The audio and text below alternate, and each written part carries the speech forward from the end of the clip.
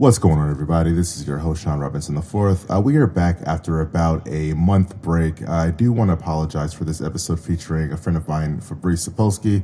The audio on this episode is definitely not up to par. We did not realize that there was a fan on Fabrice's side going on during the audio, but he does offer some great insight, and I ask that you do still please listen. Also, there were some issues with our recording software, so the interview does get cut off near the end without a proper outro, but it is the most of the interview. But yes, still listen to the podcast episode if you so please, and I hope you enjoy it and find some good value. I'll catch you guys next time.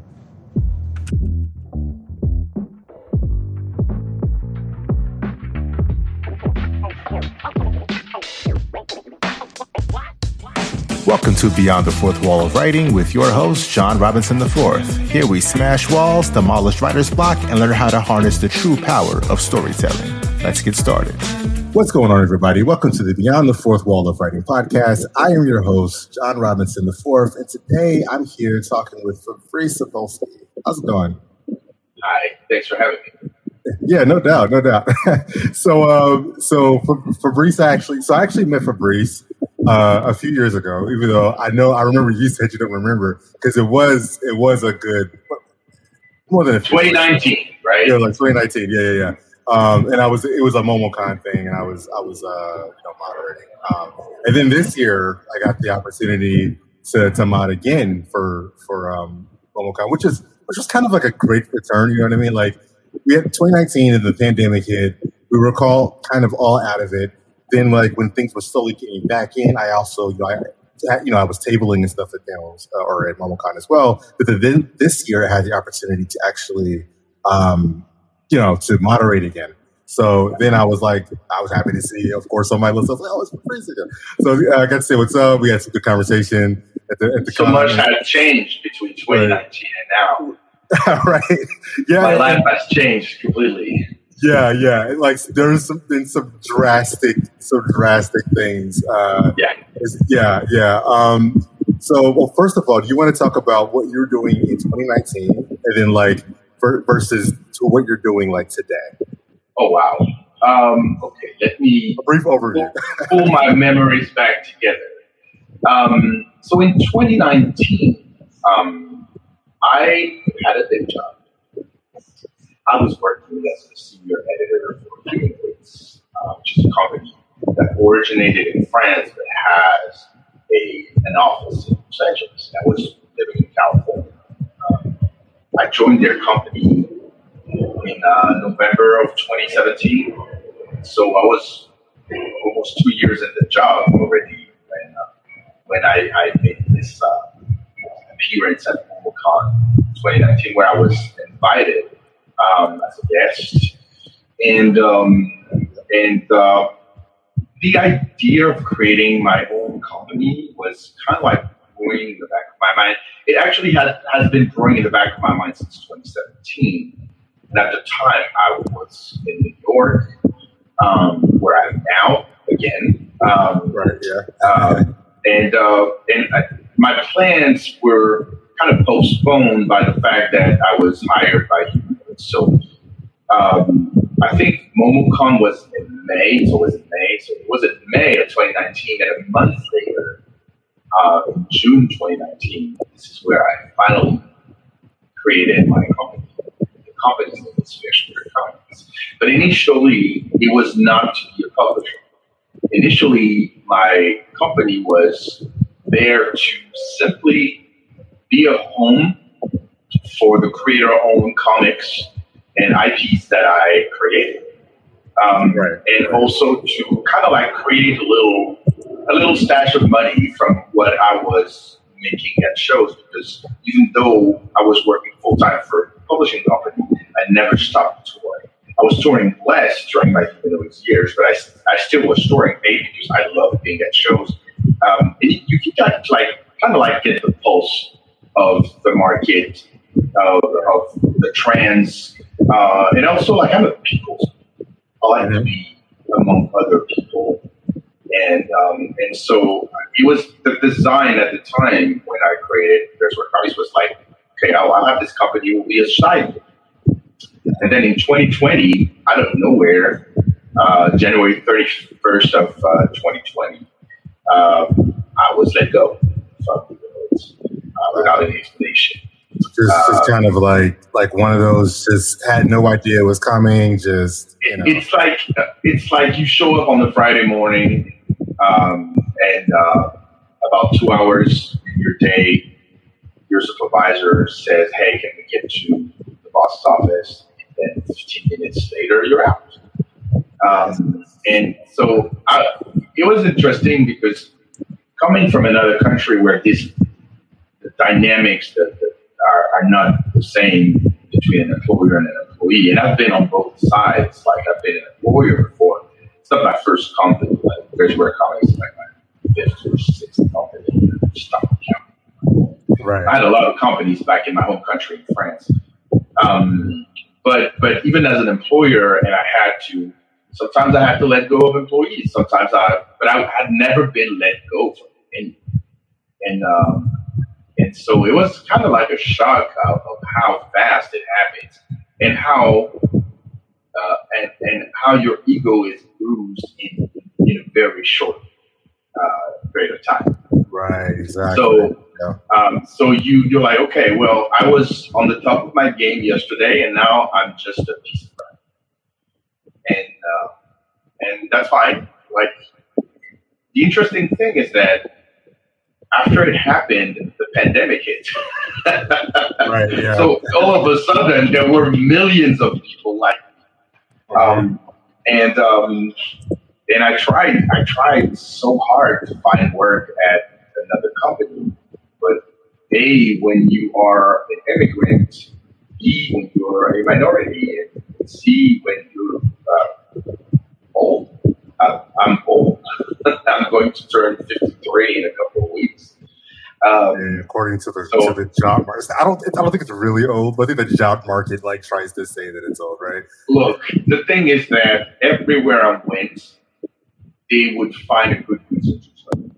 Even though I had you have a lot of experience, you know how to do all these things and all, but we'd like something. We'd like to go in another direction. Of course, they can't tell it to my face. They can't say, "Hey, we want someone younger.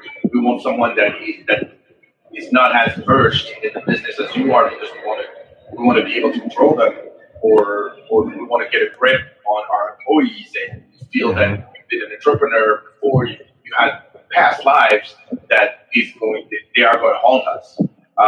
They can't say that to your face, but it's discrimination. And there's another layer of that when you're an editor and your first language is not English. Exactly. Which is the case.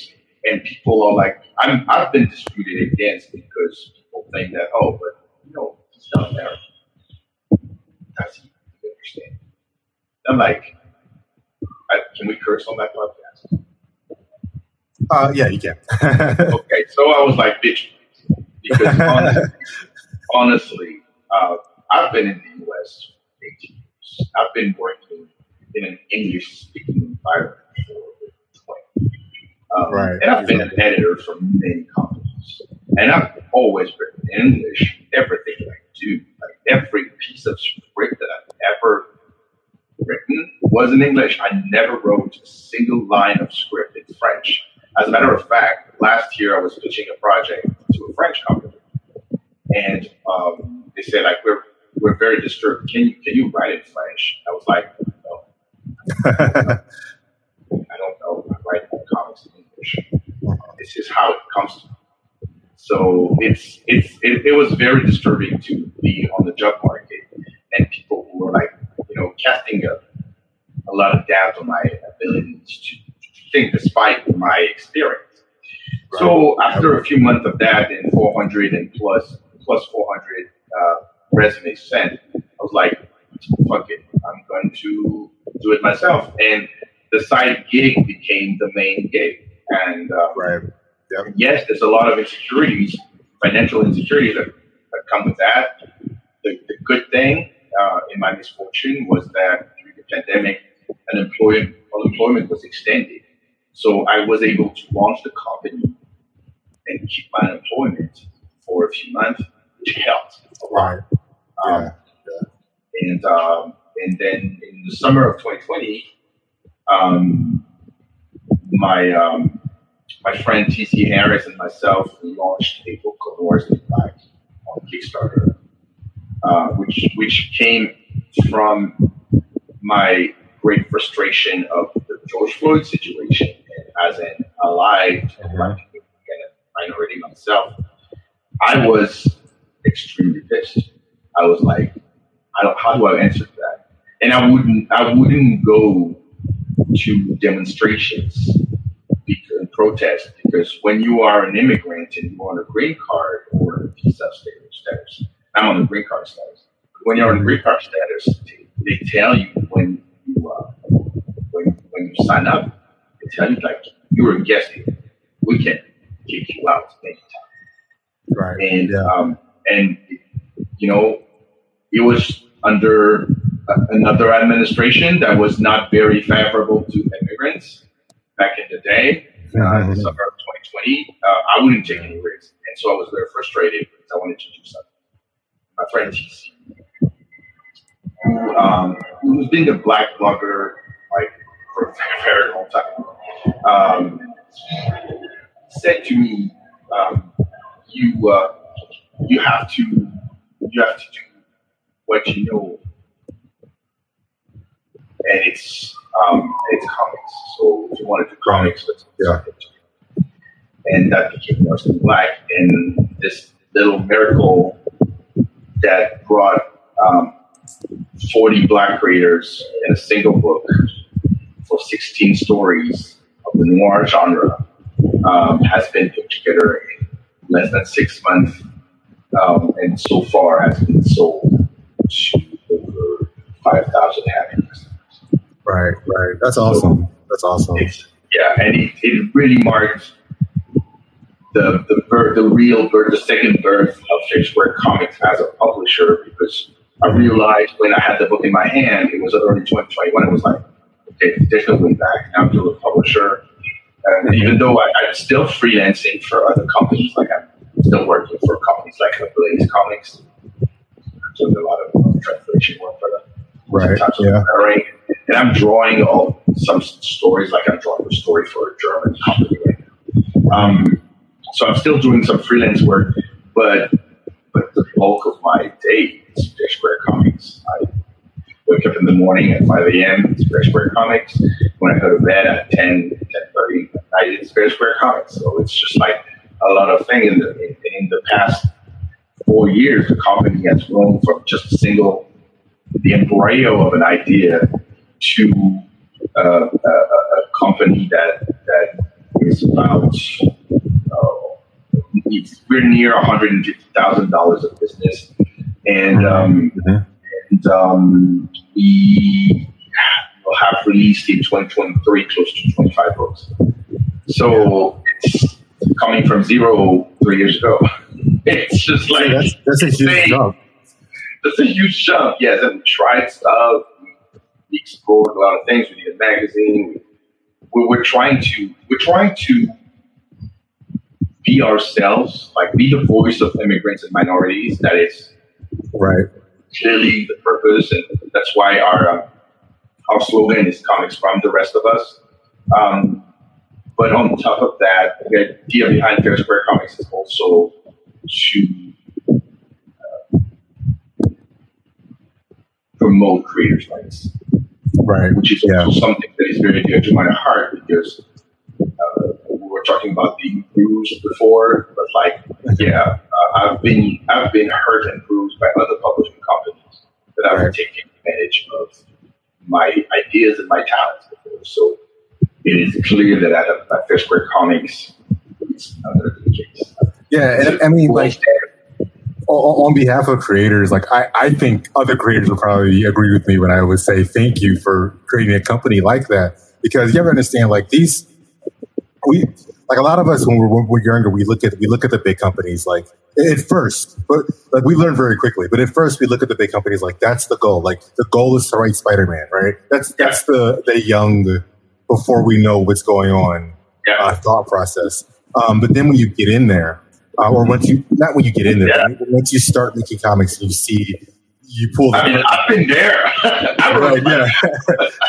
Right, yeah. And then even you being not just being behind it, but being behind the scenes and being there. Like, even me, I haven't been behind these scenes, but I know, like, would I want to write a Marvel book? Sure. But, like, it's like I explained before when we were at the convention, like, that is not, like, my dream, you know? And it dumbfounds people who are aspiring to write comics, who haven't done it yet, haven't gone through the gauntlet of making a book.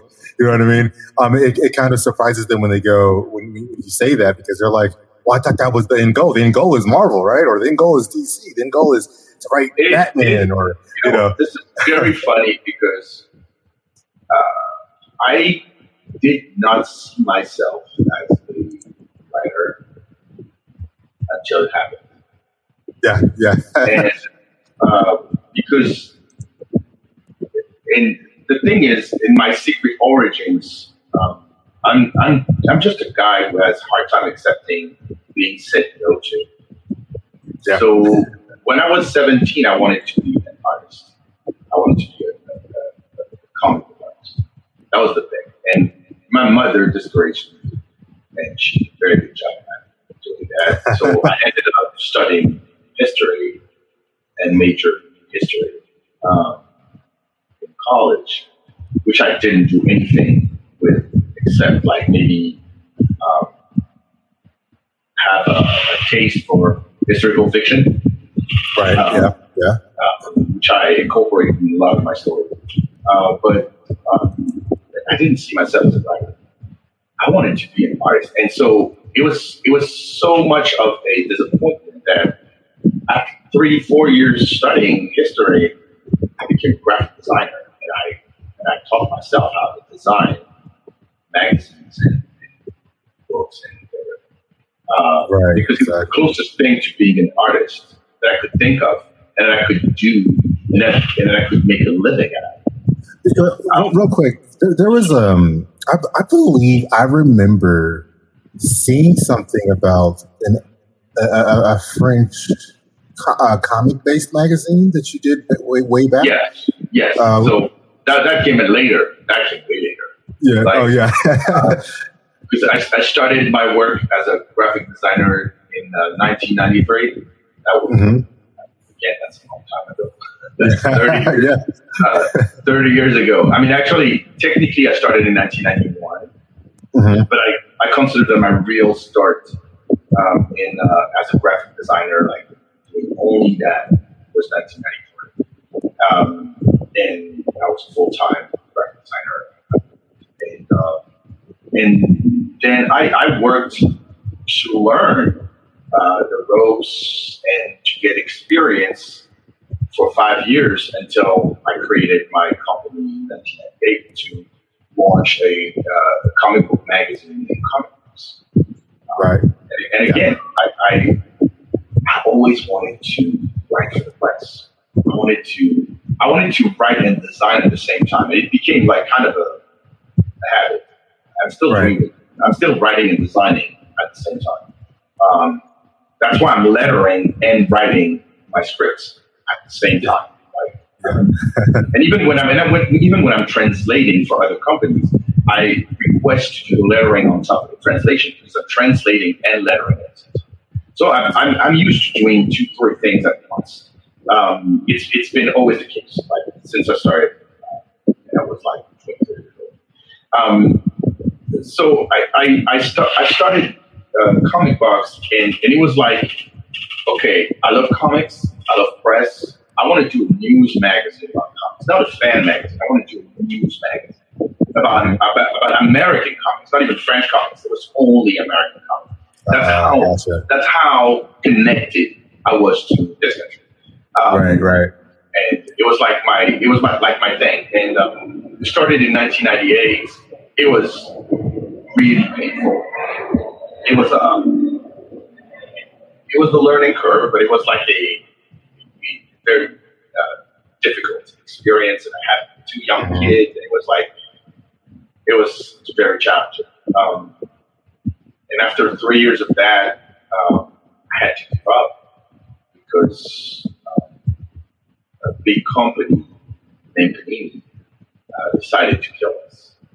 They launched a competitor, and they were losing money every month, but they were hurting us so much that at one point I had to throw the towel and say, "Well, that's it's over." But Comic Box was a quality magazine, and we brought it back 2 years later. 3 years later, sorry, we stopped in 2001 as a monthly, and we relaunched in 2005 as a bi-monthly. And the magazine kept being in print up until 2022. So that's not bad. Yeah. Not bad at all. But I stepped down. I was the editor-in-chief, of course, from the beginning up until 2011. And the thing that happened was that after I got my Marvel group, I was not the same anymore. I couldn't. There was something, I wouldn't say broken, but there was something really different in me. As in, can you be judge and party? Right. I did not like the idea of being the journalist during the day and the comic book writer at night. Yes, in a way, it's very superheroic. You're like moonlighting as a comic book writer in your day job, Clark Kent.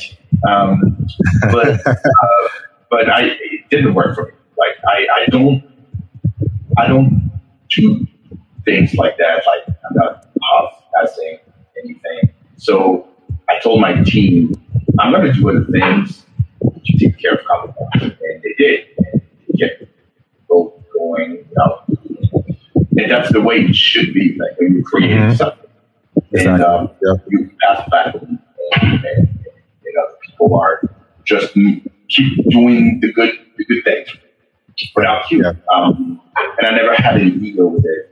It was not like when you create something, the most beautiful thing is to let it go. Yeah. And it's something that actually American comics taught me. Because in the early days of our industry, when people like Stan Lee or Kirby or Bill Finger or all these greats, they were creating stuff. They didn't have the time to do everything, so sometimes they would have to give their creation to someone else. For these to be kept in publication. Right. So, yes.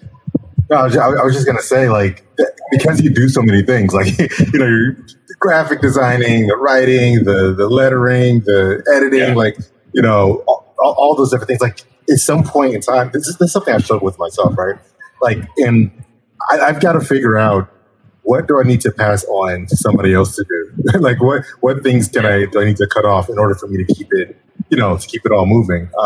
Which I know that's probably something that a lot of creators who are looking to get into comics are probably thinking about. They're probably kind of on the side of, all right, when it comes to the creative team and when it comes to the process, what are the things I need to be doing, and what are the things that other people should be doing, and how do I divvy that out? You know what I mean? Right. And what it keeps interesting is where I started being serious about drawing. Yeah. And it was in 2013, 2014, so it was about 10 years ago. Right. And I literally started from scratch. I thought, I was kind of scribbling when I was a kid. Right. Fanzines with my brother that we would sell in school with comic book stories we created.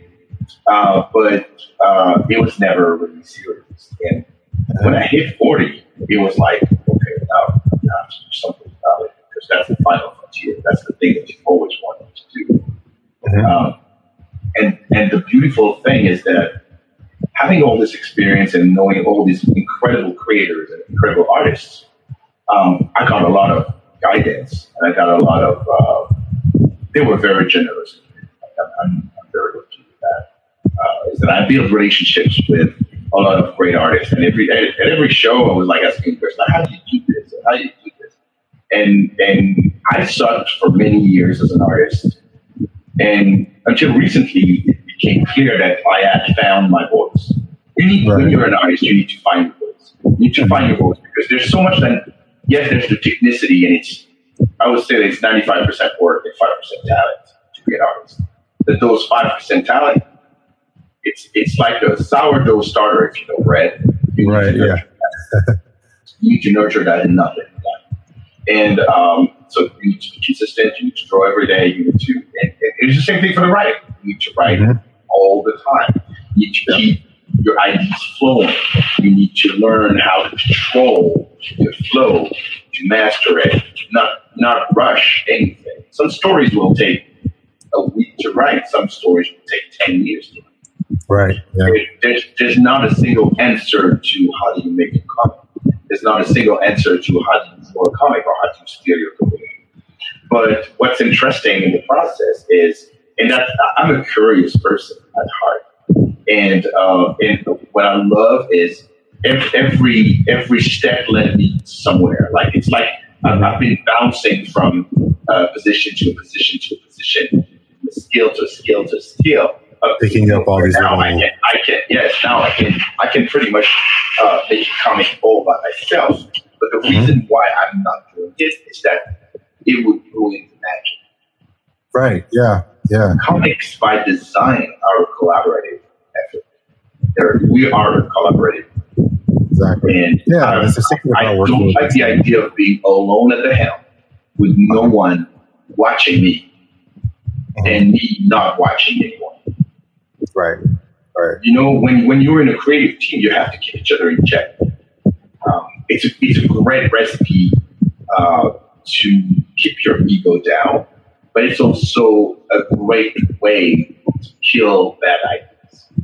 So I have a couple of questions. I want to ask a question just about writing, and then I want to get in a question about writing specifically with comics, right? So the first question I want to ask about, because you mentioned something earlier, about what people do, like, the skill thing, the 95, or I'm sorry, you said the 95% of work. 95% work, 5% talent. There you go, 5% talent. So what would you say to somebody who is like, somebody comes, because I actually get this myself too sometimes. But somebody comes up and they are not a writer at all. And, maybe they've written in school or something, like, they've written things for school. And so they have some, but in terms of like narrative storytelling, they're not a writer at all, but they want to tell stories. What do you think the advice what do you think your advice to them would be for that person who's like brand new and they say, I want to write comics. What do I do? Just from a writing perspective first. I'm really a bad example. I'm really a bad example because everything that I did in my career, I learned all by myself. It was trial. It was just like, let me figure this out. And I worked very hard to crack the code of every skill, but I never went to any course. I never read any books on storytelling. It was just, let me look. There's something that I really love about comics is that I wouldn't say they're easy, but they're accessible. And people can retro engineer them.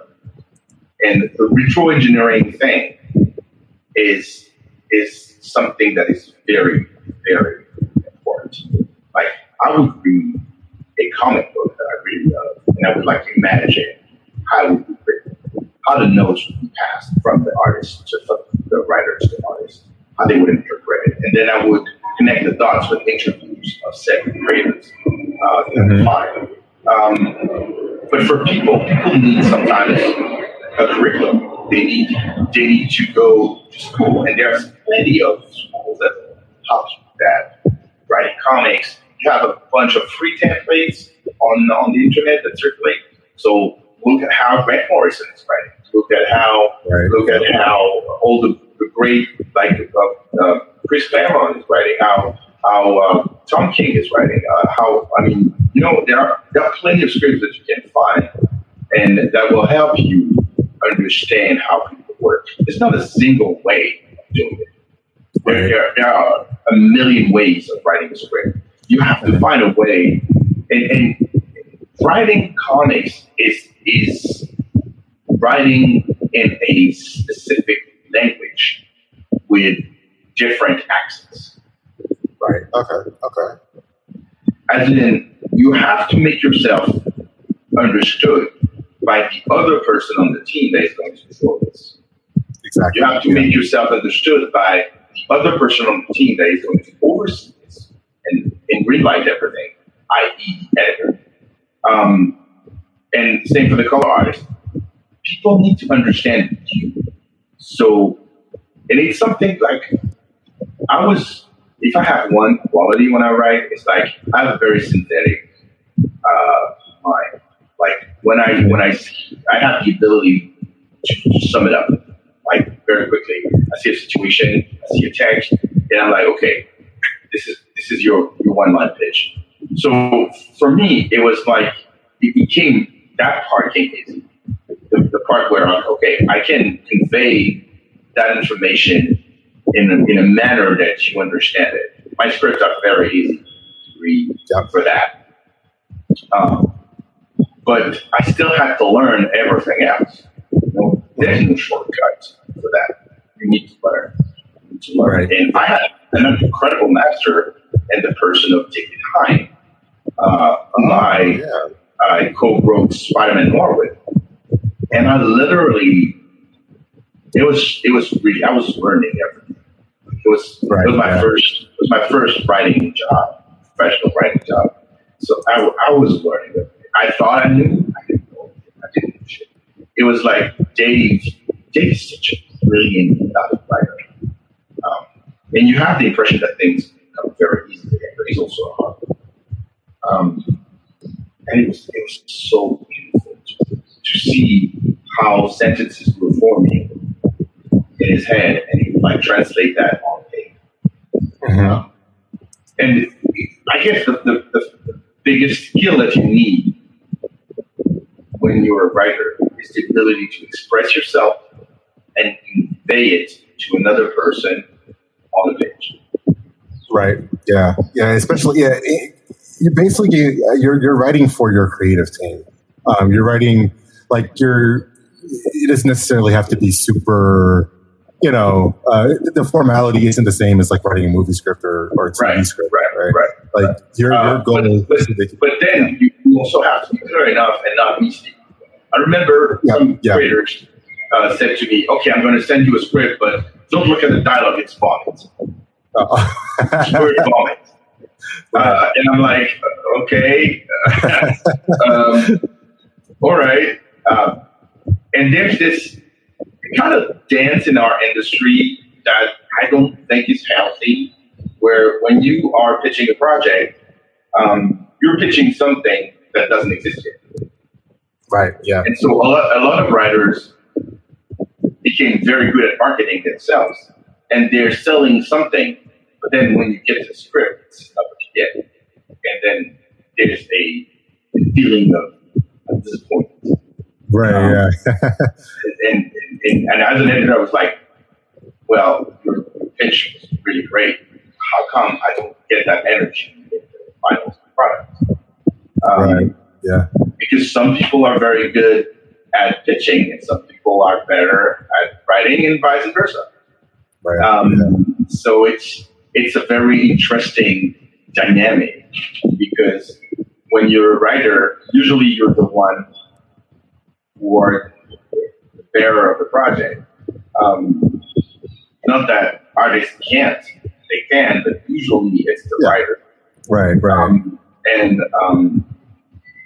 And so they pitch things, and some of them develop that skill, that marketing skill, that they know how to sell themselves. Right. Yeah. So when a writer comes to you and say if a writer were to come to you and say, "Hey, I've got this idea, and it's about this super team, and they've got one guy got the powers of teleportation, another guy has electricity, but the electricity isn't pulled from the grid. It's pulled from the elemental god of whatever, and they hit you with all these ideas. What do you think that that's the proper way to approach a book, or do you think, no, or what? so the first thing that I say, if you come with a superhero book to my company, I will say that. Right. Okay. Gotcha. Because I don't do that. But let me put it this way: an idea is nothing. Everybody can have an idea. Execution is what makes a good creator. Mm-hmm. Yeah. And if you have a very simple idea or the skeleton of an idea, but you're showing your talent to execute it in a way that no one has been able to execute the same before, you're a winner. Right. And the problem is that due to how society has shifted and evolved, Hollywood kind of exported to comics their good and their bad side. And the dictatorship of the one-line pitch, the dictatorship of the high concept or the IP-based story kind of wins them. Mm-hmm. Because for me, a good comic is two things. First, emotion. And second, emotion. And third, story and characters. Characters first and story last. That's something that Japanese creators understood from day one. The reason why manga is kicking everyone's ass is because they understood that the concept is just a concept. You take one piece, you have a very brilliant concept, a very simple concept, but very brilliant. But then you have 1,000 volumes. You think it lasts on the concept?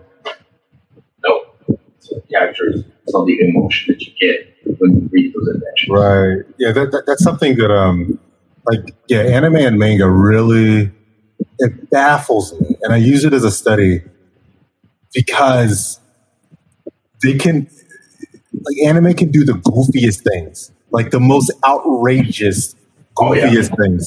And they can make it emotional. I'll use Jujutsu Kaisen for as an example. It's very new anime. For example for a moment, because there's a scene where these two characters bond over the kind of a girl that the other character likes. And the kind of girl that the other character likes is very typical. It's nothing special. It's a very typical thing. But it's goofy. It's purposefully goofy, right? But again, you're touching upon something that is, I said before, execution. Right, exactly. But so they bond over this thing, and they become brothers. And then when they get into the serious situation, they look at each other like brothers because they bonded over this very silly thing. You know what I mean? And the girl doesn't matter. I think they jokingly say, "Oh, yeah, I like a girl that looks like Jennifer Lawrence" or something like that. I don't know. and yeah, it's just so over the top goofy.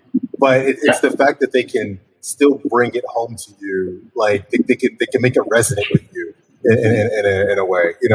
Kind of the ways the two rocks resonate with you in that movie. Yeah. Everything's where and once. If you look at a series like Full Metal Alchemist, huge success. Okay. Yeah. If it was not for the love between these two brothers, you wouldn't read it. Oh yeah. Yeah, exactly. It's what. So thinking about on the surface, people may go, "Oh, it's so cool, the alchemy, and look at the metal arm and but at the end of the day, never about that. It was two brothers who were trying to bring their mom back, failed. They failed so badly that it was traumatic. You know what I mean? And one of them is paying the price every time they try. Exactly. And that's the key. That's the thing. And I'm surprised that after, manga is not a new thing in the US. It's been 25 years since manga exploded on the American scene. But I've seen it firsthand in Europe because manga started being huge in the early 80s. But here, it came later, it came in the 90s. But it's been so long, and American publishers still don't get it. I still get pitches that sound and look like the 90s. Yeah. This is wrong. Still don't get it. Still don't get that the audience today wants stories that they can connect. They don't care about 20 pages of action. They don't care. Yeah, I mean, because those books are they're just not they're not engaging. You have nothing to connect to. Like maybe on the surface, you may say, "Oh, this art is great," and look at the 50 millionth suit that Iron Man brought up. You know what I mean? But it's kind of like, what am I really connecting with? Even Jason. I love Jason Aaron's writing. I really do. But even him on Avengers, after a while, it got bored because it was Avengers. It wasn't that he wasn't writing it well. He's a great writer, but he was writing Avengers, and Avengers by design is a team book with a cast of ridiculous. Like, it's hard to connect with anybody because you're writing this cast of all these characters that you have to bring constant action. Like, that's part of the formula. Versus his that's the thing that on the opposite side of the spectrum that brought the X-Men to the sunlight. Right? Yeah. The X-Men were always an action book, but you could connect with the characters because they looked like everybody. Yeah, exactly. Yeah, they had a way of focusing too. Like Claremont, especially, he had a way of focusing. Like he would have entire issues that was just Kitty Pryde.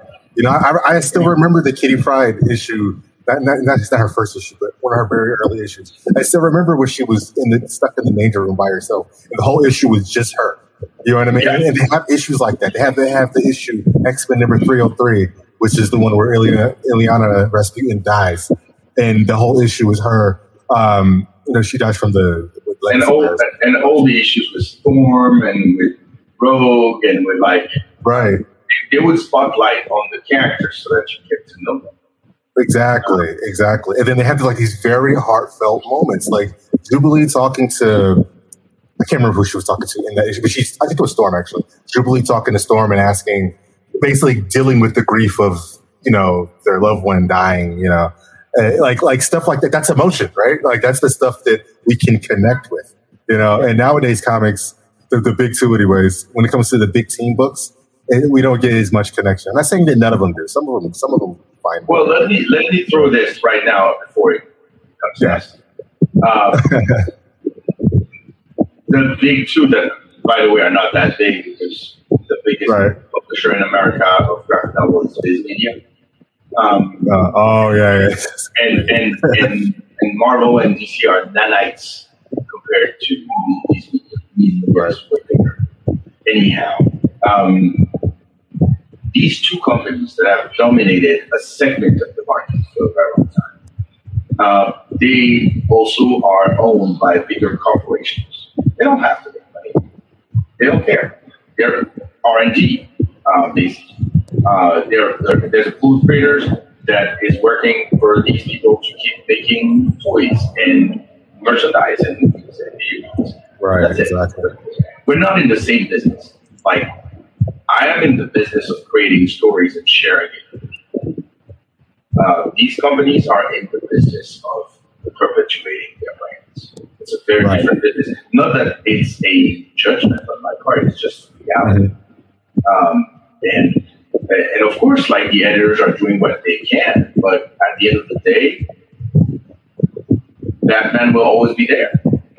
Spider-Man will always be there. And they will always get back to the previous status quo at one point because having the characters progress, evolve, age, die, it would not be good for business on their part. Right. Yeah, exactly. So I want to get back to what you said about emotion and perception. Last year I wrote a book called Lady Bird. And Lady Bird, when people see Lady Bird and she has a helmet that moves, she can be mistaken for a superhero. And I sometimes you know, like, oh, it's a superhero book with this female character and she's a teen, and I say, no, it's not a superhero book. And people are like a little disturbed when they read it because they're like, there's not really an action fight scene in there. Yes, because that was not the purpose. The purpose for you is to meet these characters and fall in love with them, and you're never bored, but you're not going to have any of the two ladybirds punching anyone for the sake of punching someone. Right. And people are a little, oh, that's different. Actually, no.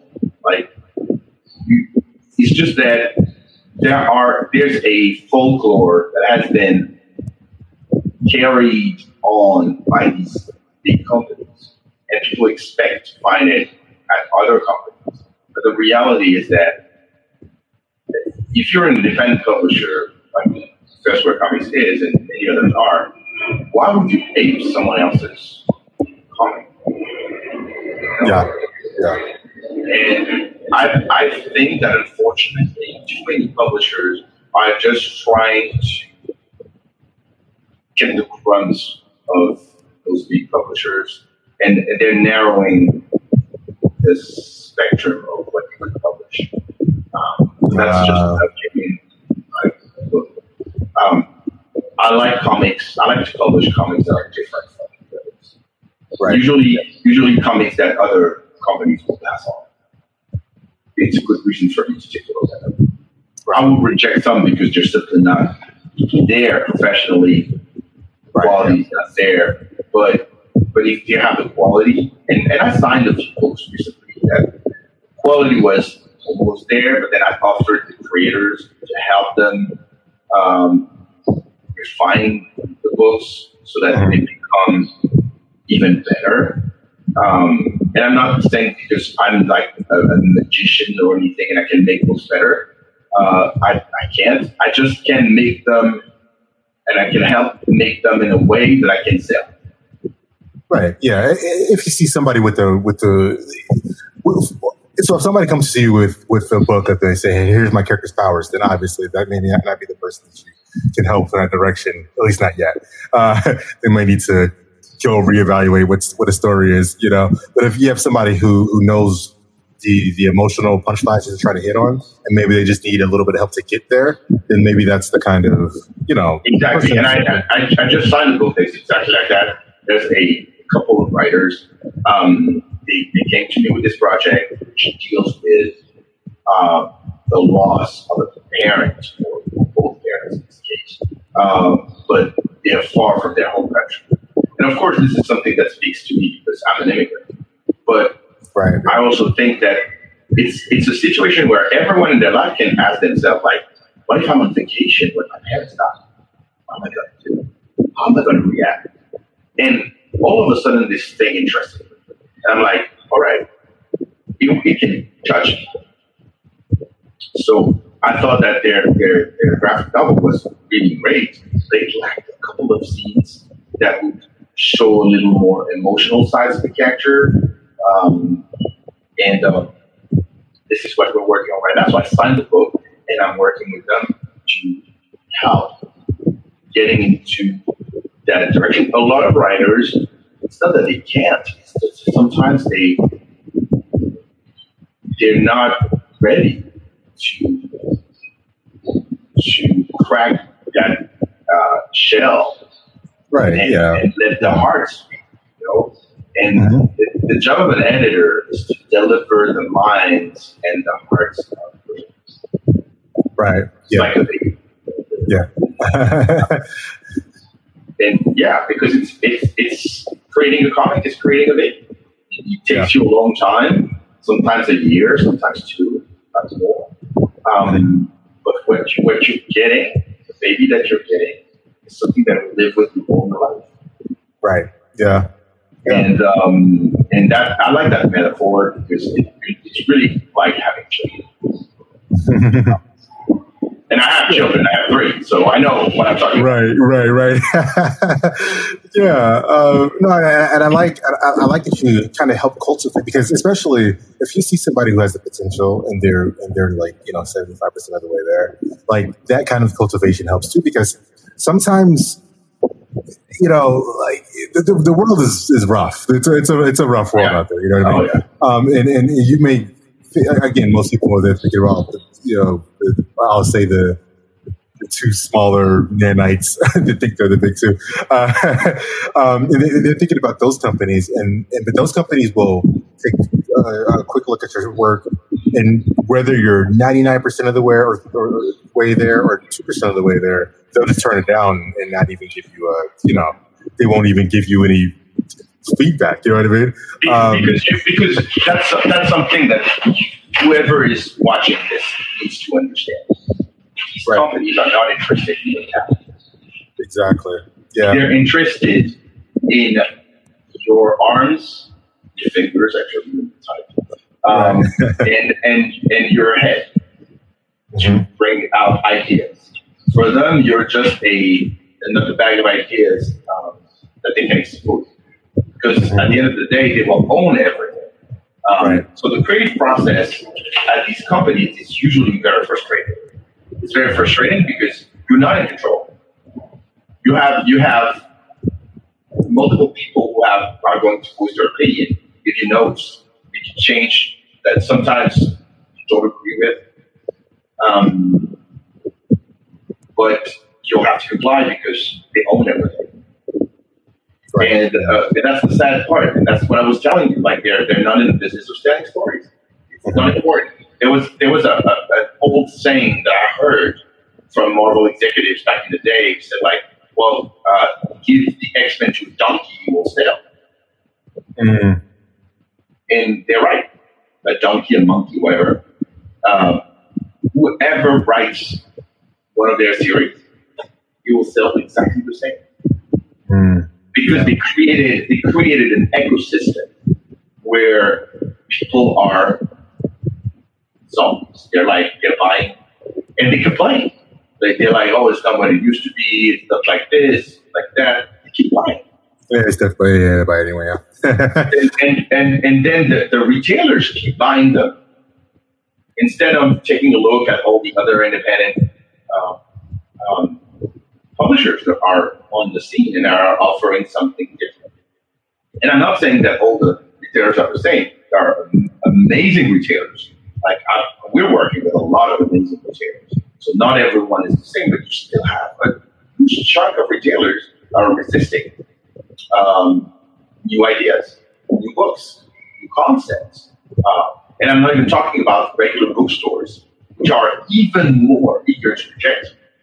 Right. Because they simply don't understand the graphic novel language. Yeah. So it's really a tough market. I mean, there's still a world out there that doesn't consider comics to be a real art form.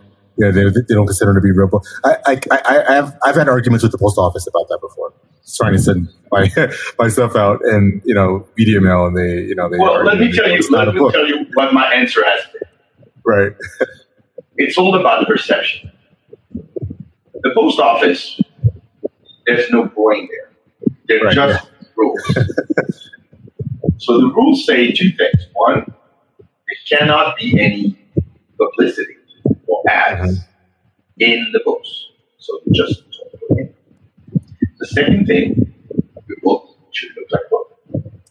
Right. That's why Fairsquare Comics is not doing any staples. Right. Editions. All our books are square bound. Yeah. That way, if the post office opens it, will the book.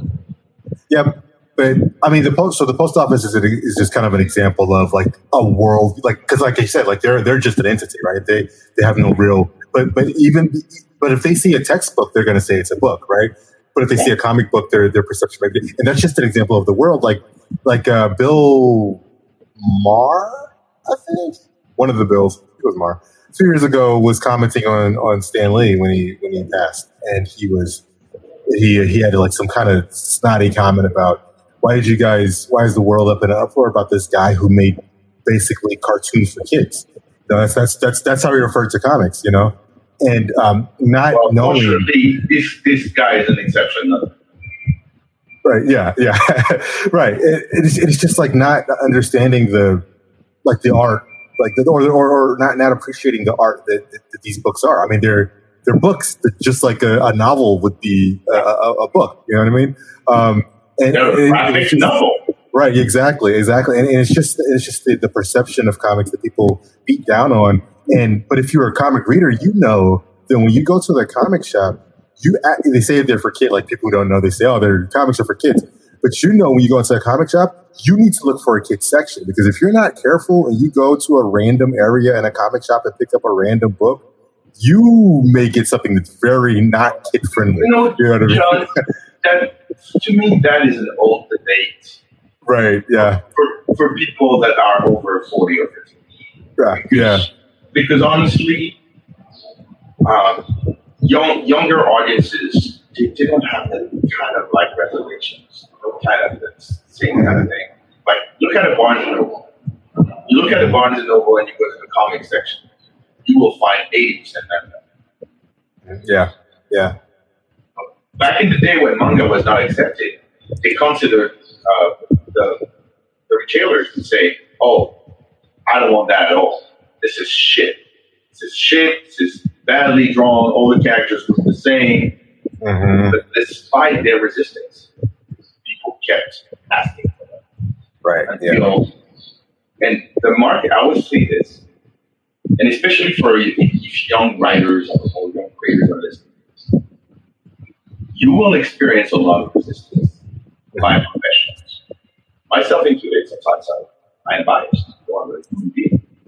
But you will encounter a lot of resistance. Keep pushing. Because if you believe in your idea, that Stanley was saying that. He was saying that if you believe in your idea and everybody is trying to talk you out of it, that's a good reason for doing it. Right, yeah.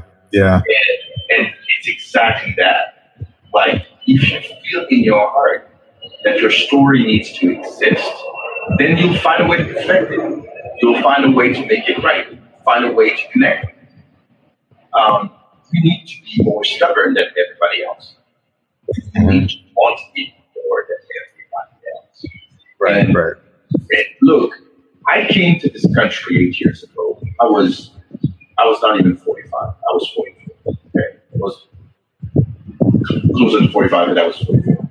Yeah. You don't move out of your own country at that age if you're not going to believe in what you get. Right. Yeah. So I moved here because of the love for American comics, but also the love for this industry, not just the media industry. Also. There's so many friends that I have here, and I was like, there's no doubt in my mind that I will never. I cannot fail. I cannot fail. I don't have the right to fail. Mm-hmm. Because if I fail, I'm a failure, and it's like I wasted my whole life. I only have one life. I am not going to fail. And sometimes one book is going to be well received. Sometimes another one is going to be completely ignored. That's life. Yeah. That's life. Yeah. Last year, I released a book called "Classified the Black Box." A lot of people didn't want to read it. And then you go to a convention like I did like 3 weeks ago, and it's the only book I sell. Right. Which I've been meaning to get that one, by the way. And but in some other conventions, some other parts of the country, who are crazy about Intertwined. Some people are crazy about Lady Bird. The interesting thing about being a creator is not to let yourself put in one box. I would hate that. And especially since I built my whole career, all these skills that I'm collecting that came. I refuse to be put in any box. And I refuse that any of the creators that I work with are put in any box. Like, the same way Chris Priest refuses to just be the black writer. Right, yeah. He's 100% accurate. He's 100% right. He is a writer that happens to be black. Exactly. Why would it only be the guy where you said like, oh, you know what? We have some black characters. Let's give it to him. No, he is so right. Like, as a creator, you're not a color, you're not a taste, you're not a language. Mm-hmm. That's something. That's something people hit me with initially. I got hit with. So my book on the cover, you've seen it. It's very multicultural, and a lot of people assumed that my main characters would be black, and all the characters, not just the main character, they really assumed that most of the characters would be black. And it's very. And I've gotten beat up a little bit within the black community actually about it. And then and on the I'm not surprised. Yeah. I've gotten beat up a little bit. Not like too bad, but like a little bit of, why isn't this character this, or why is this character that, or why aren't you writing?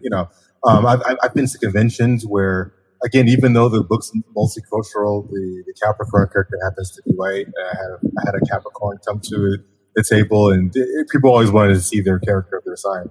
And she saw it was a white lady, and she was she's a black lady. She expressed her disdain for that, and why isn't she black? And it's just kind of I never really argued too much about it with people, but I did talk amongst other writer friends in smaller circles about the frustration, and of course they did understand it, and it came down to like, man, write what you feel, in that particular book. I felt that a lot of the cultural things that surround the zodiac, there's a lot of very Eastern cultural influences that surround. And I'm not talking about the Chinese zodiac. I'm talking about the quote unquote Western zodiac is still very heavily Eastern influenced. You know what I mean? Right. But I would say something about what you said, which is very important. Yeah. The first thing that people need to understand is that all your characters are part of it. Right. Exactly. Yeah. So whatever they look like, they're a part of it. That's one. The second thing is, I don't like the term diversity, because diversity has been used and overused and overused in many ways that are not really great. I would prefer the term reality. Right, when you walk down the streets, the reality hits you in the face. We live in a diverse world. Right. This is where we live. And I live in New York. Like, I live in New York in a place where, like, when I walk down the streets, I hear like 20 different languages with people that don't know each other. It kills me reading. It kills me reading 90s novels that are based in Chicago, and there's not one black character in there, and I'm just like, right. And then Chicago. Exactly. Well, look, yes. Well, I have other pet peeves regarding the Jewish community, because it's also always represented the same way. But I would quote Woody Allen. He was saying like that when he was asked like there was nothing Jewish in his characters, like all my characters are Jewish. The priest, yes, all my characters are Jewish, because all the characters are a part of it. So all the characters are black, even if they don't look black, because they are a part of each other. And it's something that people need to understand. We live in reality. So the characters that you're writing are rooted in reality. You're not living in an utopia where everyone is the same. Right, exactly. And even if you go to Africa, yes, of course, you have the majority of people are black, but you have Asians, you have white, you have Arabs, you have a lot of different shades. It's not all societies are leaning towards the same kind of likeness, with different percentages. But, but especially in the U.S., it's ridiculous. Now that leads me to another thing that is really important to me, and you mentioned it earlier, which is creators' rights. And like I've seen all these, and I of course have a lot of friends that I know were in the milestone program. But a part of me is ranging. Like it makes me uncomfortable because they've been selected to a program. They're going to write. Most of them wrote a short story or drew a short story. not all of them will get the chance to have a long career. It's what you said earlier about the friend. Yeah, Rob. DC, Robert, yes, then nothing. But all this content and all this writing is owned by the hustler. Right, exactly. Yeah. Like it's a double-edged sword, right? It's an opportunity because it gets you out there. But at the same time, it's like this company just takes my stuff, and then I may not even get anything on the other end. It's a trap. And let me deal with you. I have a Marvel credit. Not everyone has a Marvel credit. I have a Marvel credit. Has it been useful? No. I didn't get any opportunities from it. None. Zero. Like, did I get offered another book at Marvel? Did I get offered another book at DC? Did I get offered another book anywhere else? No. I had to turn to creator own, take all the risk myself, create my own stuff. Because if I wanted to keep being in this industry, that was the only option that was presented. Right. And the thing is that the sooner you realize that when you're working for these companies, you're just a guest at the table, you might never be invited again. The sooner you realize that, the sooner you can focus on what's really important, which is keeping your rights, creating your own future, your own legacy, and leave those dreams behind. Because your dreams and your creations are more important than anything else. Right. And talent cannot be duplicated. Mm-hmm. The best way to prove it is to look at the vitality of independent comics. All these creator-owned comics around. I was having this conversation with one of my friends yesterday, and I said to him, look, a few months ago, I decided to stop drawing willingly Marvel and DC characters, or any IP-owned, like a company-owned characters. Right. I decided to consciously stop presenting them in my portfolio, creating pre-made art with those characters willingly. And my friend said, "You're crazy. You're missing business opportunities by not drawing these characters." I said, "No, I am true to what I believe in, and I believe that characters should belong to their creators. Right. They should be fairly compensated, and they should enjoy the super delivery." And I said, that means that it opens new possibilities. Like, for example, I can draw Spawn, I can draw Zach Pico, I can draw the Rocketeer, I can draw all these independently owned characters that don't belong to a corporation but to an individual.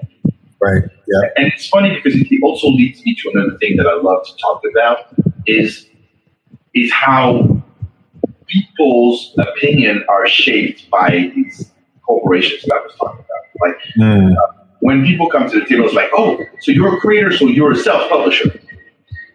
Let me break it down for you. A self-publisher is someone who only publishes his own work or their own work. Right. Yeah, exactly. Yeah. I'm a publisher, period, because I'm publishing my stuff, but I'm also publishing dozens of other books that I did not have anything to do with. Right. Because I'm betting on them. I'm believing them. I choose to support them. I choose to stand back and push them to front. Right. I'm a publisher. Yeah, that's passion for the industry.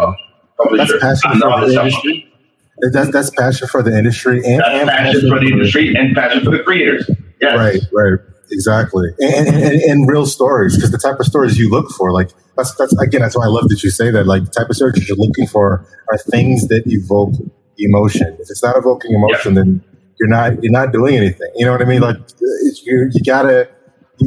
That's why it's always so surprising. It shouldn't be. It shouldn't be surprising to pick up a Marvel book and find some emotion in there. Well, but we have this book. We have this book called Beyond Tokyo Legends that has been brought to us by Brian Valenza. He's a color artist. Oh yeah. Who's working for everybody, every company is using Brian's talent. Marvel, DC, everyone. So there was Brian Valentine and Henry Bauhaus.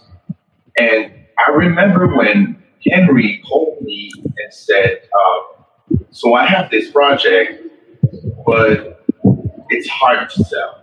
Like, a lot of publishers are turning it down because it's an anthology and it's by Indonesian creators.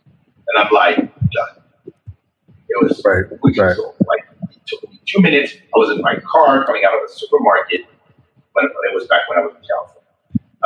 And I said to him, like, look, you show me what it is. I want to see samples, of course, and I want to read that.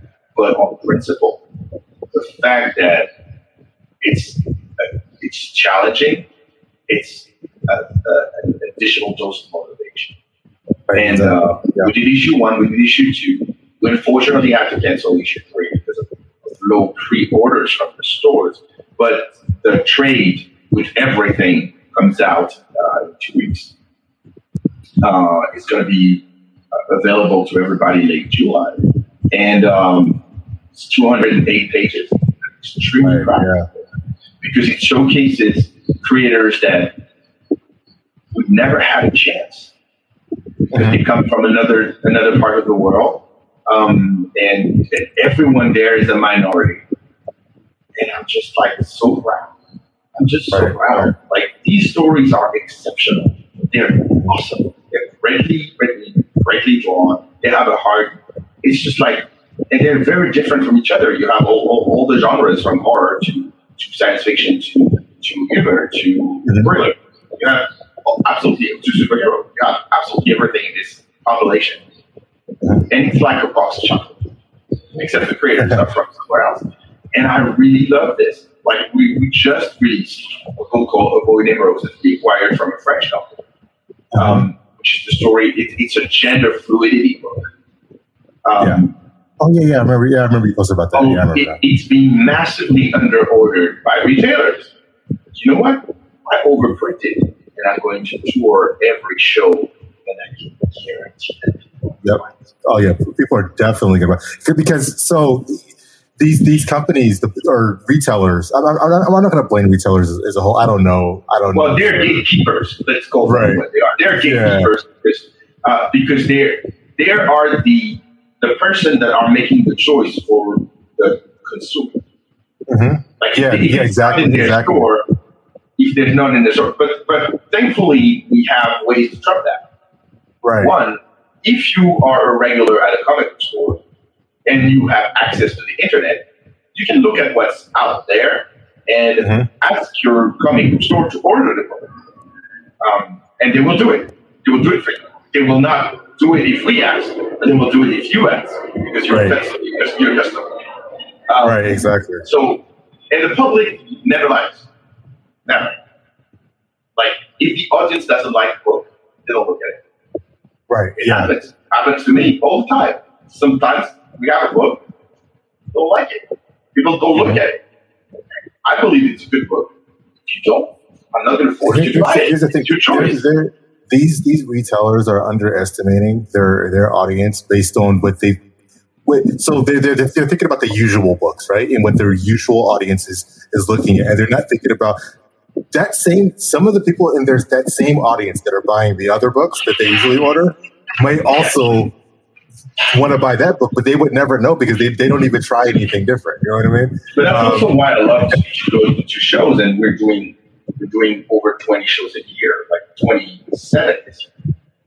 It's closer to 30. Imagine how many shows. It's huge. Because we get an immediate reaction from the public. They see the books. Either they buy it or they don't.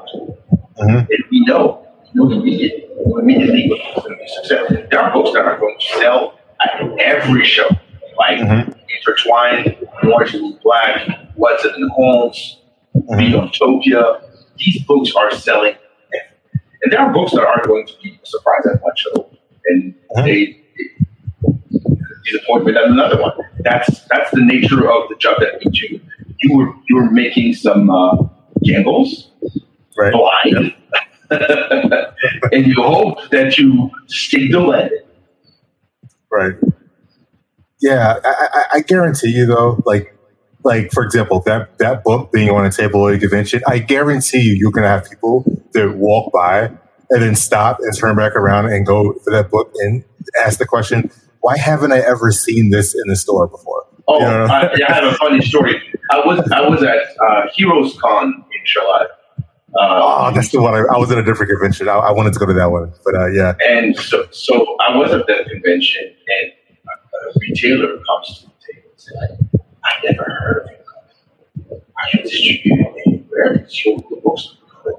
And I said, "Are you a retailer?" I said, "Yeah, I'm a retailer.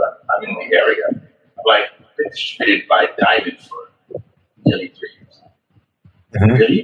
Yes, we have 3 to 4 pages in Previews magazine every time. Oh. Yeah.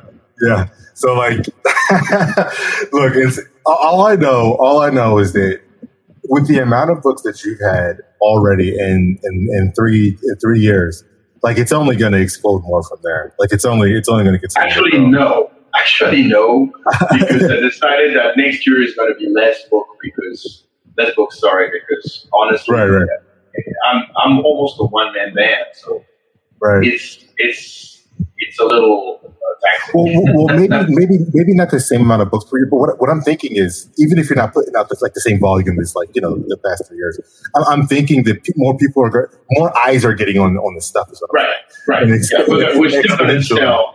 Right. And there's no shelf date on the book. Right. Yeah. Again, one of the best sellers is Orange and Black that's been released. It was the first book that we released. And the second biggest seller is Intertwined, which is a book that had many other lives. It was first published at Dynamite. It was first a Kickstarter, then published at Dynamite. Then we got our rights back, and it's now published at Fairsquare Comics. So it's a book that had past lives, and it keeps being the second best-selling book in the company. It's okay, there's something there, right? Yeah, exactly. Yeah, and I hope you I know the Jewish Daughter book just came out, and I hope absolutely stories. Right. I'm actually fingers crossed. I'm actually trying to get to Free Comic Book Day 2024. So nice. Last year I pitched wasn't at home to Free Comic Book Day, and I didn't get it. That's the last publisher. This year we're going to try to intertwine the new story, and hopefully get more chances of right, yeah. Because the Free Comic Book Day is actually decided by a pool of retailers. It's not decided by Diamond. So Diamond is presenting the publishers and their projects to the retailers, but the retailers are making the decision. Okay. Yeah. We have no control over that. Okay. Yeah. I mean, hopefully we'll see more of that. But no, I think that's what I mean. I think it's only going to continue to grow. It's only going to continue to get bigger. It's only going to continue to make more sales. Thank you. I really hope so. Yeah. Honestly, it would be a nice reward for all the work that we're putting and all the travels that we're doing. My partner and I, when we're doing shows, believe me, I'd rather go to the movies or do something else. But this is the life that I chose, and again, I'm not going to do it 50%. I'm doing it 1,000%. Right. And I think that's something that a lot of creators need to realize too. When you want to write and you decide, don't get me wrong, I think that there are levels of writing. I think that there's people who maybe they want to write casually and maybe they just want to post stuff on fanfic.com sometimes, and that's fine as well. But I think when you make the conscious decision, okay, I want to write and I want to publish books and I want people to enjoy them, then I think that's the point in time that you need to sit down and really put your heart into it. That means maybe instead of I don't know, what is something somebody might do? Sitting down and playing League of Legends or something online. Maybe instead of doing that, you're now cutting off a couple of League of Legends days to play or to do some writing. You know what I mean? That's why you need to do it every day. You need a lot of discipline. Yeah. I I mean, it's not a boot camp, like it's not the army, but you still need to have a lot of discipline. Like you need to be able to sit down and formulate your ideas and make sure that you get from point A to point B. And put the time in. Put the time. Allow yourself to fail also. Right. Yeah. I have a. There's a friend of mine who baffles me. He says, "I want to write stories. He wants to do movie scripts and comics. You know." I'm like, "Great, do it." He goes, "Well, I'm scared to do it because I think I'm gonna write it and it's gonna suck." And I'm like, "Well, sure. That's maybe fine. Your first one might suck. You know what I mean? Maybe your first one. Your first 10 are gonna suck, but in the end, to get better at it, you need to practice. You know, it's like sports. Like you have one Michael Jordan every century. Most of the others have to work really hard to get where they want to be. Right. So exactly. Yeah. You're not going to be Michael Jordan, and you still want to go. You have a chance if you work hard. Right. And I see a lot of people, especially conventions and stuff like, going to conventions and being on panels, talking to creators. I see them all the time. They want to do the thing, and they almost want to. I don't want to say they want to jump the gun, but they're really excited about doing things, which is it's great. And they should be doing the thing, but it's also like the rushing. It's like get some stories out, yes, but really marinate on this process. Like, don't skip. Like, if you've never written before, write some short stories. Don't skip the process. Exactly. Maybe read Scott McCloud's. And we live in a very interesting world where it's easier to be published than before. Like there are anthologies that are welcoming projects on Kickstarter. Mm-hmm. You can be the next one. You can be the next one. You can be the next 10, and you will practice. You'll practice. Yeah. It will help you refine your craft, and I'm not saying that those people who are publishing anthologies are not they don't have a certain level of expectation, but they'll be a little more welcoming than other companies that really need to sell books in stores. It's a completely different system. So, so it's a great opportunity to learn.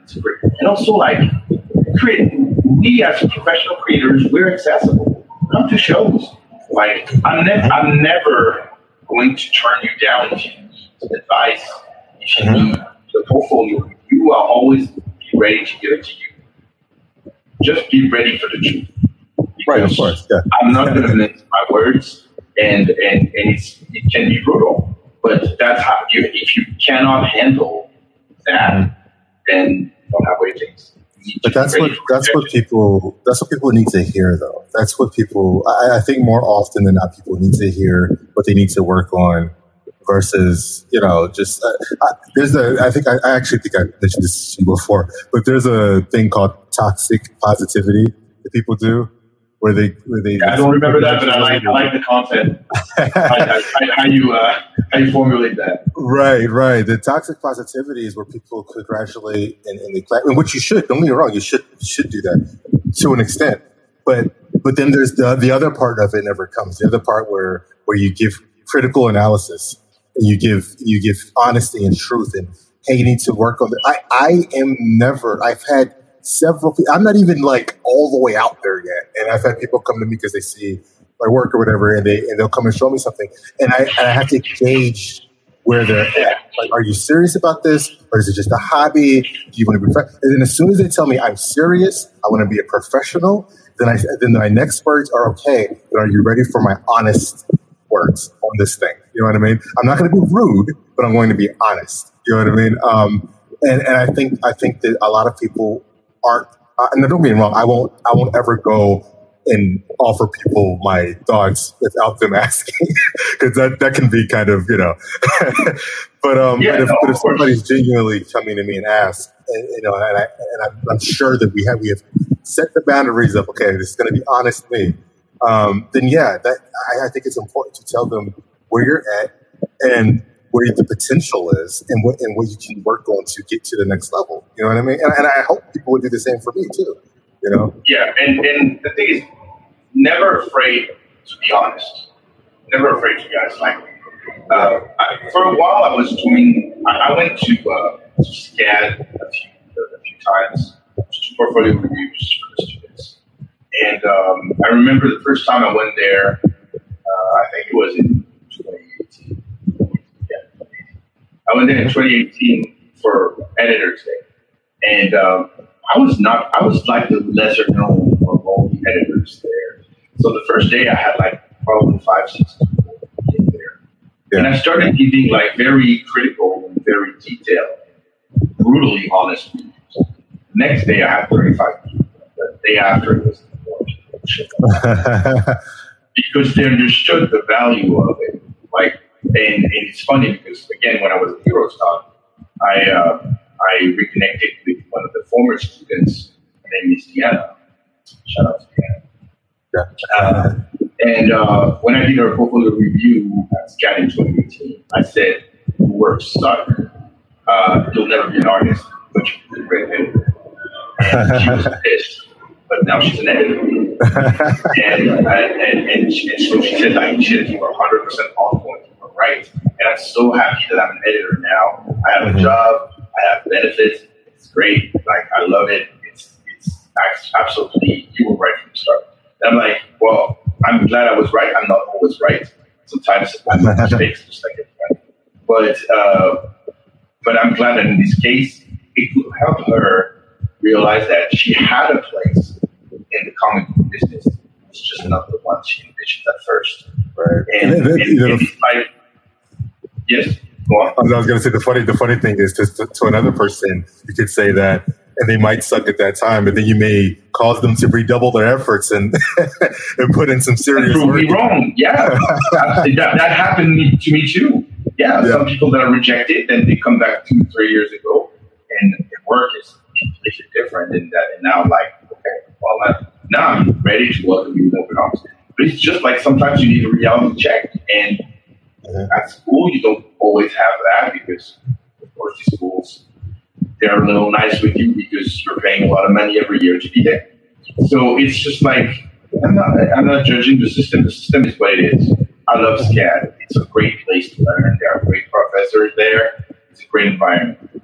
But at the end of the day, they bring external editors for that. Right, exactly. Because no one is going to be, it's not a Disney, it's a small world version of publishing. Publishing is ruthless, and there are a million people who want your job. Right. So it's just like, or you're crazy like me and you create your own job. You're like, fuck it. Whatever people decide, I decide if I stay or not stay in this industry. Nobody's going to tell me if what I write or what I draw sucks. I am the only judge of that. And yes, sometimes my art sucks. And I'll be the first one to admit it. My art can suck. But when I get it together and I focus, I get where I want. And I'm happy. You know, Arthur Adams told me once, he said, if you meet an artist that is in love with his art, he's probably not a very good artist. You have to go through this phase of rejection. When I draw something, I have an immediate feeling of rejection. Like, I'm looking at it, I'm like, this is horrible. And then I show it to someone, that's actually pretty decent. Why are you so hard on yourself? And I'm like, because I know I can't do better. Right. Yeah, and that mindset, that's the mindset. Like, that mindset of humility and striving for to be better is the kind of mindset that so we live in an age where people validate, again, the toxic positivity. There's so much validation that's not genuine that people get the big head, and then they're no longer humble. And meanwhile, they're putting out crap. You know what I mean? And it's not just writing or art. This is in many, all industries really, where people are honest. So people think that they just put out crap because nobody's telling them that, hey, you can work on it. John, you know? We're in a very, you said it yourself, we're in a very competitive industry. There are like 300 or 400 comics coming out every week. Okay, that's a lot, right? Yeah. How do you stand out? Well, you have to perform to the best of your ability every Exactly. Exactly. You have to be 1,000% every day. You have to be on the edge. You have to keep your mind open. You have to be ready to jump, to reconfigure yourself, to Voltron yourself if you have to, so that you become a better creator, so that your art or your writing is touching the heart. And again, I will bring my all-time favorite inspiration in life and creation, and that is Prince. Prince, he did 44 albums, not counting all the things. Wow, that's a lot. That's a lot. But every time he was doing an album, he was moving on to the next. He said it himself. He said, when I'm doing an album, I make a statement, then I move on to the next.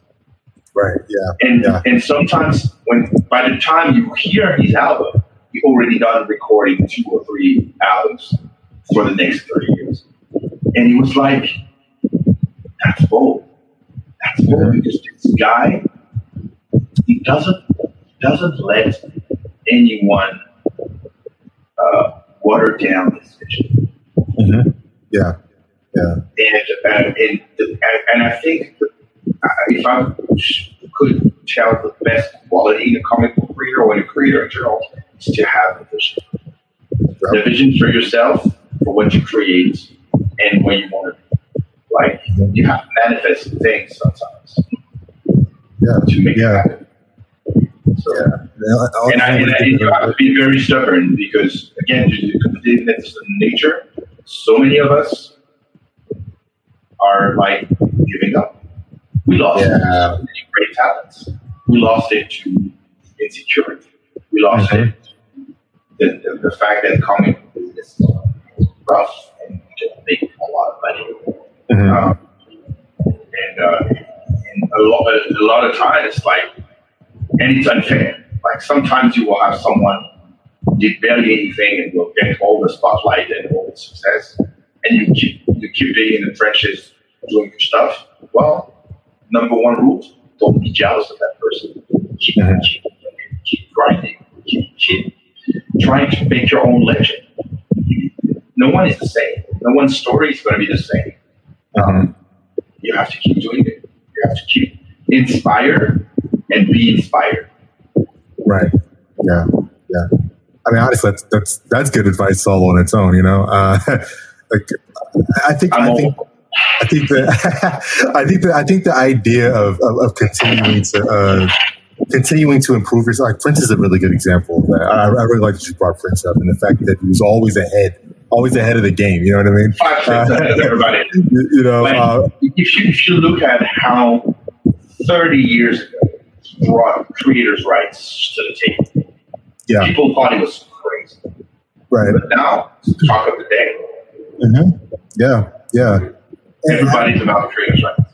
I think it's important. And I feel like even though we see he's a legend, you know what I mean? He's a legend, but I'm sure that he saw himself as constantly as I'm doing the next bigger and better thing than this. Oh, that thing that you're hearing now, that's 3 years old. I'm already on to the next thing that's bigger. Exactly. I'm constantly. People were and it's a funny thing because, and that's why I identify so much with what he did. It's people were in the 90s he stopped playing the hits because he changed his name, and so for him it was a different things. And I mean, only the hardcore fans like myself kept following and buying the records, but a lot of people were lost. And they were like, "Oh, I'm going to a Prince concert, but didn't play Prince." And I can identify with that because when I get to shows, people are like, "Why aren't you promoting Spider-Man Noir?" And I'm like, "Well, I moved on." Right. Yeah. This was my first hit, but that was 16 years ago. Right. Yeah. I've published 5 graphic novels since then. Have you read any? No, I didn't even know you had other graphic novels. There you go. So now we can have a conversation. Yeah. But that's the thing. you can't just look in the mirror and look at the first hit and say, "Oh, that was great. That's enough." Yeah, that will never be enough. Yeah, and that's how I think. That's how I would hope a lot of. I want more people who want to do this thing to think like that. Like, what's the next thing I could be doing to get better? You know, even if you read or read mostly in the books, Star Wars media. This is kind of a funny metaphor, a little bit, but even in Star Wars, Yoda is the oldest Jedi. You know, he's the oldest. People see him as the most wisest, whatever. But in all of Yoda's stories, in every book I've read of Yoda, whether it's a comic or his arc in the Clone Wars series, everything, he's always learning something new, and I love that they focus on that. Well, because you know what they say, and it's actually ancient teaching from Chinese and Japanese culture. To be a good master, you need to be a student. Right. Yeah. And that's basically Yoda, right? and I love, like, it's so fitting for his character. That's why he's so good at what he does, because he's always humble, right? You know, that's why he's so powerful, because he has never arrived. It's always, what's the next step? You know what I mean? Exactly. What's the next thing to learn? There's always something to learn. And you can learn from younger. You can learn from older. You can learn from your neighbor. You can learn from everyone. Right. Exactly. Yeah. So really quick, is there any last little tidbit of advice that you would give to creators who want to get in the comic game, or maybe people who are already somewhere in the middle of it but haven't completed a book because they're discouraged, or whatever level they're at? Do you have any? Stop. Number one, stop looking at the market and thinking, "Oh, that's the new trend. I should get into it." Be honest. Oh yeah. Write honest. Draw honest. Be you. Remember, talent is not you. That means that whatever, like, if you want to write a vampire story and you feel that vampire story has never been done before, do it, even if it's not your trend. Trends come and go. There will always be a time for it. So that's number one. Be honest. The second thing I would say is never lose focus. Keep being focused. Don't let yourself distracted by other means. Like, it's easy to say, "Oh, you know, I'm doing comics, but actually what I want to do is TV." If you want to TV movies, go there. Go there now. Don't stay in comics. If you only stay in comics if you want to do comics. Right. Comics are not a placebo or a band-aid. Yeah. Comics are an important, beautiful, strong medium. And they should not be a replacement, substitute for anything else. They are their own. So be in love with comics as comics. Right. Yeah, that's good advice.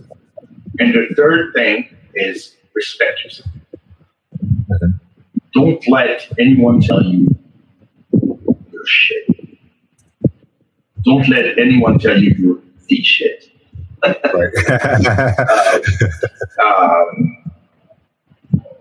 Respect yourself. Respect your craft.